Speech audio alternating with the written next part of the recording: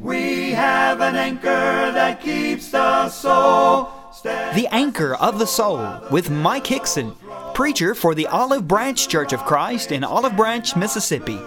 Grounded firm and deep in the Savior's love. And now, Mike Hickson. All of us make choices in life, don't we? We make varying degrees of choices. Some decisions that we make, obviously carry greater weight than others. But we are people that have been blessed with opportunities to choose in life. Sometimes the choices that we make impact our future. There are times when we make decisions in life that carry a great deal of weight. In our lesson text today, we read about a man by the name of Moses, who became, as you well know, the great leader and lawgiver of ancient Israel.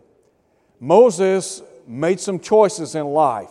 As a matter of fact, Moses made a series of choices, and based on those choices, ultimately became very, very blessed. And as you well know, a prominent figure in the history of the Israelite nation, the Hebrew people. So I want us to look at Hebrews chapter 11 today. Let's think for a minute or two about making choices that count. I want to begin our study by first and foremost talking about the decisions of Moses. And Moses made a series of decisions in life that, as I made mention of a moment ago, impacted his life greatly. First, I want you to note he made a decision about his pedigree. Down in verse 24, the Bible says, "By faith Moses, when he became of age, refused to be called the son of Pharaoh's daughter, choosing rather to suffer affliction with the people of God, rather than to enjoy the passing pleasures of sin for a season." Now, if you go back to the book of Exodus in chapters 1 and 2, you read the narrative written later by Moses, who looked back and could write under the superintendence of the Holy Spirit about the plight of the Hebrews in Egypt. And you remember the Bible says in Hebrews chapter 1 that there arose a new king in Egypt who knew not Joseph. In other words, he didn't know the God of Joseph. And seeing the great numbers of the Israelite people, the Hebrew people, he became somewhat alarmed. He was afraid of their growth and their multiplication in the land. So he made a decree to destroy all the young males who were born in the land of Egypt. The mother of Moses, the Bible tells us, in an effort to save that child, placed that small infant at the riverbed. Pharaoh's daughter had gone down to the riverbed to bathe, and she saw the child. And the Bible tells us that she took that child and basically raised him as her own. So we talk about Moses making some decisions about his pedigree. Listen again now to what the writer said. "By faith Moses, when he became of age, refused to be called the son of Pharaoh's daughter." Moses had to make a decision that involved what we might say very familiar associations or family associations. Luke tells us in Acts chapter 7, in verse 22, that Moses was reared in Egypt, and he was a very learned man in all the wisdom of the Egyptians. And Luke said he was mighty both in words and deeds. In verse 23, the Bible tells us when he came to about the age of 40, he made a decision to consciously walk away from his family relations, that is, from the household of Pharaoh. Now, can you imagine making a decision like that? Basically cutting ties with the very people that reared him and schooled him, the tremendous influence that had been exerted in his life. He walked away from all of that and aligned himself with his own people. Now, we talk about the difficulty of making decisions. And there are times in life when we have to make decisions about our own family members. Jesus in Luke chapter 14 talked about how If any man comes to me and doesn't love less his father, mother, wife, children, brothers and sisters, he said, yes, even his own life, he cannot be my disciple. Sometimes we have to make a choice in life. Sometimes those decisions affect family relations, don't they? Moses made a very conscious decision to walk away from people that I have no doubt he loved and appreciated. I mean, you think about, here were people that he had been around for some 40 years, and he makes a conscious decision to walk away from them. There have been people in days gone by that have had to make a choice in life. They have had to decide whether or not to become a New Testament Christian or stay affiliated with their families. I remember sitting at a table one time with a family. A lady talked about how when she made the decision to become a New Testament Christian, that her family members basically ostracized her. They didn't want anything to do with her anymore. Now you imagine that kind of decision. On the one hand, we make a decision to align ourselves with God's people. That becomes our family. But to walk away from family relations, people that we've known and loved, can be very, very difficult. So, he made a decision about his pedigree. It involved family associations, but also it involved future afflictions. Now, if you go back and read the book of Exodus, you know that God's people were being mistreated.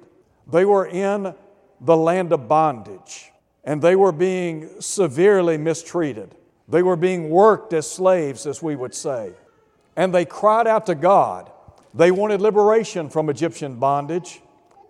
But here is Moses, and he makes this conscious decision to walk away from family associations, and then add to that the fact, not only is he walking away from people he loved, but he is walking into the face of affliction, difficulties. How many of us would be willing to give up a comfortable life? How many of us would be willing to walk away from a life of comfort and pleasure and niceties, to a life of affliction and persecution and trouble and trial? You know, sometimes as Christians, since we belong to the family of God and based on our faith in the Lord, we face a number of problems, a number of persecutions. There are times in life when, yes, we're persecuted by our own family members. There are times in life when our own family, as I said a moment ago, will turn against us. But the world can turn against us. Paul would say in 2 Timothy chapter 3, all that will live godly in Christ Jesus, he said, shall suffer persecution. So here's a man that made some very conscious decisions. Now think about the fact that he made some decisions about his pedigree, but he also made some decisions about pleasures in life. The text says he chose rather to suffer affliction with the people of God than to enjoy the passing pleasures of sin for a season. A couple of thoughts here. I think first and foremost, Moses understood. He knew something about the sinful pleasures of life, didn't he? And he had this concept, he had the mindset that they can be thrilling. Now you tell me the devil doesn't do his best to tempt, to try us with the allurements of the world. Now, Moses knew something about how the pleasures of life could be thrilling. The devil has done his best to mask the reality of the world, hasn't he? I mean, the devil paints a picture that the world has so many things to offer. The allurements of the world. John talks about the lust of the eyes and the lust of the flesh and the pride of life. I think about all of the allurements that are out there, and the devil is constantly baiting and trapping people. He wants us to think that, you know what, in the world we can have happiness and satisfaction. That there is contentment in the world. Yes, the world can be thrilling. As a matter of fact, the Hebrew writer said that Moses turned his back on the pleasures of sin. Can you have a life of pleasure in the world? You better believe it. Man, there are a lot of things out there that can be captivating. There are things in this world that can bring you instant gratification, instant pleasure. That's why the devil is the master at it. Peter said, be sober, be vigilant. Your adversary, the devil, walks about as a roaring lion. I think about advertisements by the alcohol industry. How many times do they paint a setting that looks so, almost surreal, doesn't it? They'll have a group of people sitting around and they're drinking the alcoholic beverage of their choice. Maybe they're at the beach or they're at a bar or they're in a home. And it looks so good and so fun, so pleasurable. And yet, you never see them talk about the number of highway deaths associated with people who are drinking and driving. You never hear them talk about cirrhosis of the liver. You never hear them talk about how alcohol destroys brain cells, and yet isn't that how the devil operates? He paints a picture. And what the devil says is, the world is fun, the world is entertaining, the world is where you need to be. And yet Moses had the presence of mind to recognize that yes, sinful pleasure can be thrilling, but here's the bottom line. He knew that sinful pleasure at best is temporary. Listen again to what the writer said. He chose rather to suffer affliction with the people of God than to enjoy the pleasures of sin, the passing, the temporary pleasures of sin. I want to ask you a question. Let's just say you immerse yourself in the world. And let's just say that you accumulate all of the things that the world has to offer. You've got money and you've got material goods. You've got stocks and bonds and land. And you've got all kinds of toys, all the bells and whistles that the world has to offer. And you have all these things to gratify you, to bring you immense pleasure. And so you have immersed your life in sensual gratification. No thought about God. No thoughts about living for God, about trying to live in accordance with the will of God, the ways of God. You have lived a purely secular life, nothing spiritual. So you get to the end of the road, and you're confronted with the haunting question, what now? I mean, you've had everything. You've tried everything. You've enjoyed this and you've enjoyed that. You've tried this, you've tried that. Do you remember Solomon back in Ecclesiastes? Solomon had everything, didn't he? Solomon was a man of immense power. He was the king over Israel. He was a man of renown. Everyone knew Solomon. He was a man of great prominence, a household name, as we would say, a man of great fame. The Queen of Sheba came from the ends of the earth, the Bible says, to hear the wisdom of Solomon. And she said the half hasn't been told. He is a man that has more toys, more bells and whistles than you could ever imagine. In chapter 2, the Bible talks about all the many things that he had accumulated and made in life. And then pleasure, he said, whatever my eyes desired, I kept not from them. Here's a guy that had the opportunity to walk in any place, and if he saw something he wanted, he could get it just like that.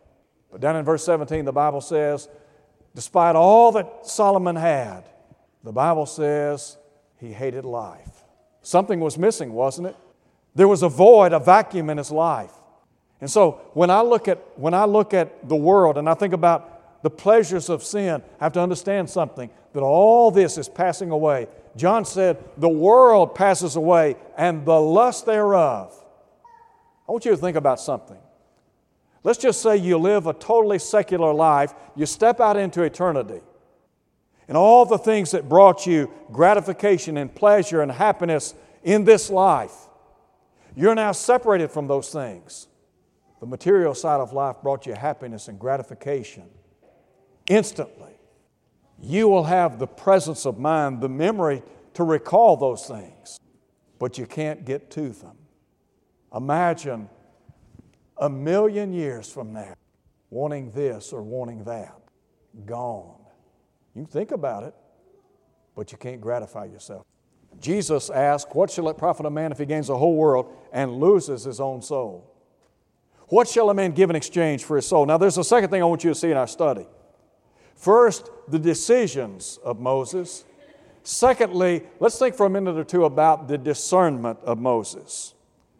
First and foremost, I want to suggest to you that Moses was a man of values. He had a value system. We live in a day and time when, sadly, we lack a value system. Our world, our nation, is bankrupt in many respects in terms of spiritual values. So when I talk about here was a man that had a value system, you ask the question, well, how so? Number one, he recognized the temporary nature of earthly wealth. We miss that in many, many ways. How many of you have ever read something about the findings from the tomb of King Tut? Back in about 1923, his tomb was discovered. And he was a boy king. They say he died probably at the age of 18 or 19 years of age.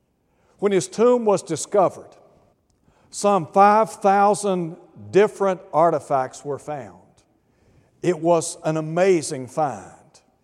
And there were 3 sarcophaguses.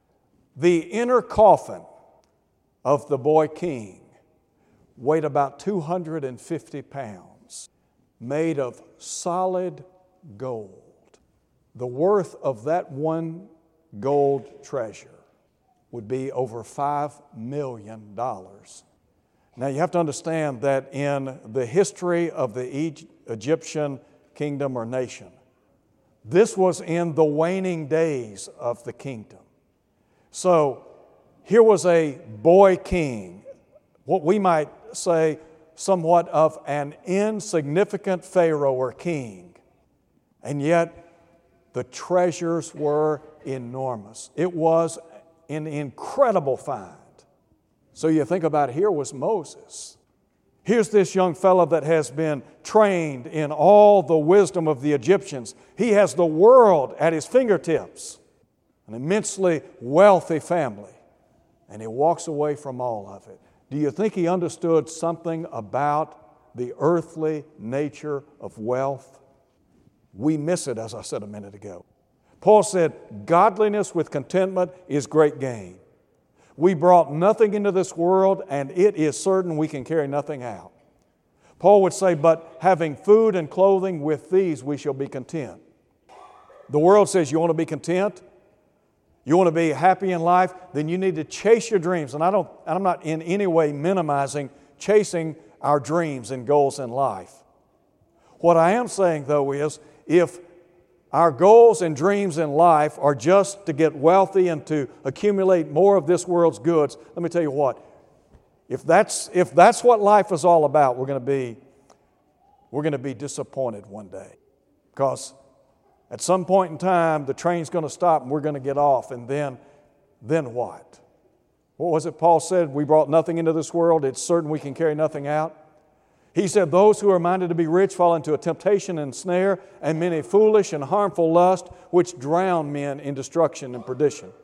The love of money is the root of all kinds of evil, which some men, having reached after, have pierced themselves through with many sorrows and been led astray from the faith. What happens is money and materialism, the things of this world, can weigh us down. We can become disillusioned. And we can have this idea that, you know what, this train's going to last forever, but I got news, it's not going to last forever. Moses recognized, he understood something about the nature of, as we would say, earthly wealth, temporary wealth. But he also understood something about the timeless nature of eternal wealth. Listen to what the Bible says in verse 26. He esteemed the reproach of Christ. Moses, through the eye of faith, could see the coming of the Messiah, the Anointed One. He wrote about Him in Exodus chapter 18, or rather Deuteronomy chapter 18. He wrote about the promised seed in Genesis chapter 3. And the prophets of old foretold of the reproaches that would be laid upon the sinless back of the Son of God. And in a sense, he could suffer as a type of the Christ. So the Bible says he esteemed the reproach of Christ greater riches than the treasures in Egypt. He's got the world at his fingertips, and yet he turns away from all that. He knew something about the temporary nature of earthly wealth, the timeless nature of eternal wealth, and listen to what it says. He looked to the reward. Do you remember what Jesus said in the Sermon on the Mount? He said, "Lay not up for yourselves treasures on earth, where moth and rust corrupt and thieves break through and steal, but lay up for yourselves treasures where? In heaven, where neither moth nor rust corrupt and thieves do not break in and steal." Moses knew something about that eternal dimension in life, didn't he? I wish people today in our world, I wish some people in the church had a better understanding of the temporal and the timeless, of the eternal and the ephemeral, to recognize that there is more to life than just the here and now. And here was a young man, and the Bible says he looked to the reward. Let's just think about that for a minute. Here was a guy that was heavenly motivated, wasn't he? Here's a guy that's thinking about eternity. Do you remember in this chapter, in chapter 11, the Bible talks about those great patriarchs of the past, Abraham? The Bible said he looked for a city which has foundations, whose builder and maker is God. In verse 16, the Bible says, in Hebrews chapter 11, these all died in faith. In verse 16, the Bible says they desire a better, that is, a heavenly country. Here was a guy that was motivated by heaven. Does heaven motivate you? Don't you want to go to heaven one day? Don't you look forward to one day being in the presence of God and with the people of God? This guy was motivated by heaven. This past week, one of my former professors, Tom Holland, passed away.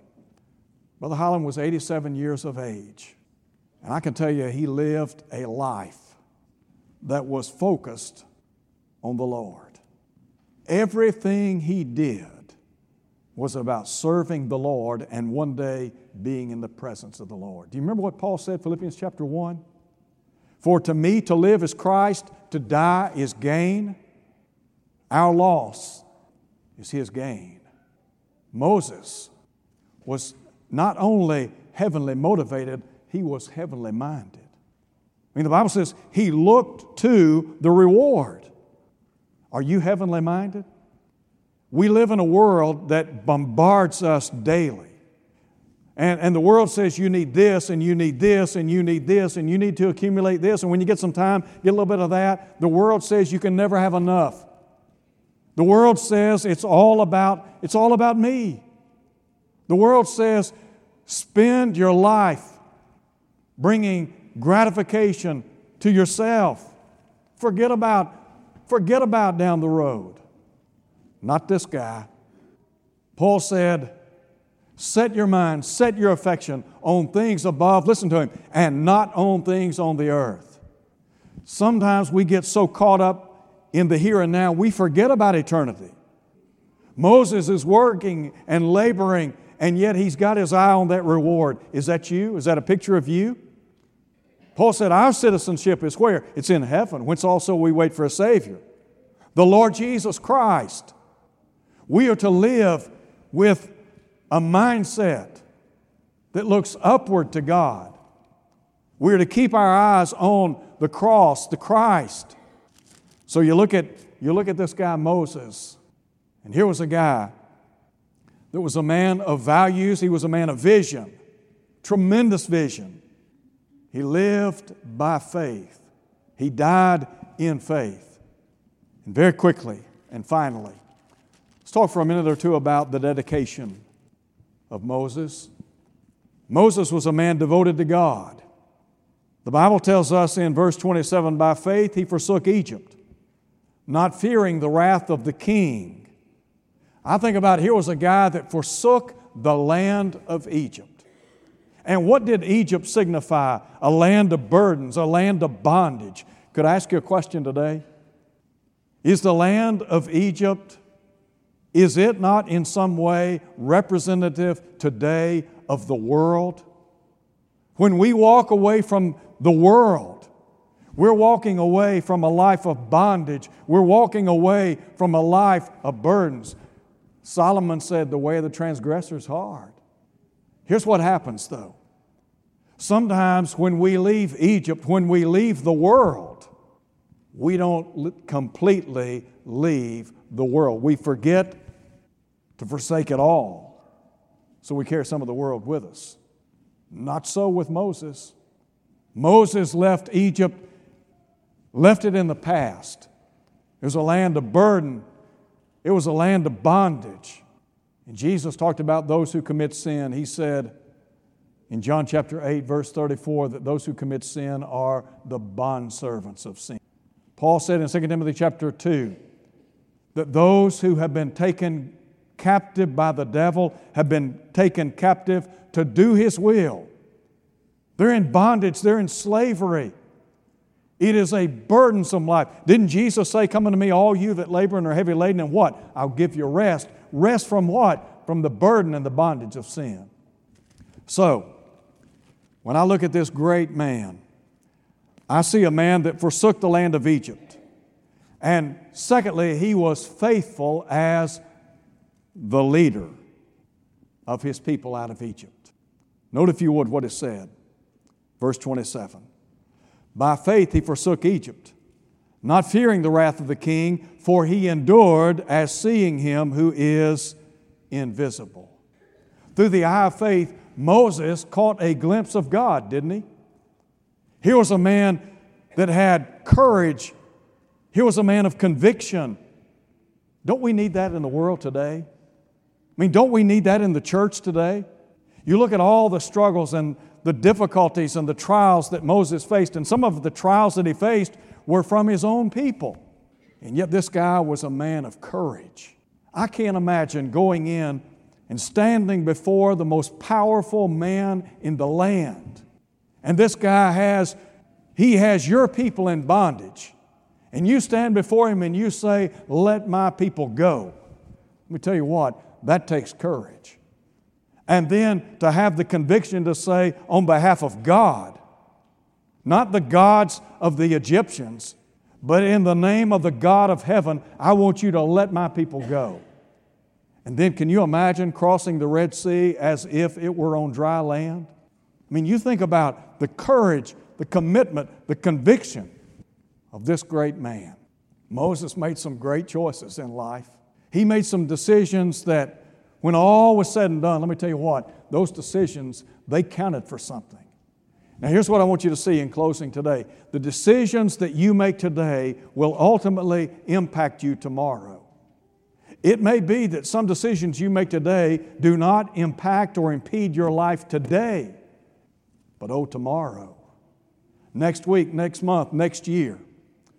If any of you have ever been in sales, if you've ever sold a product or a service, you know that what you do today may not necessarily impact your pay today, but 3 months down the road,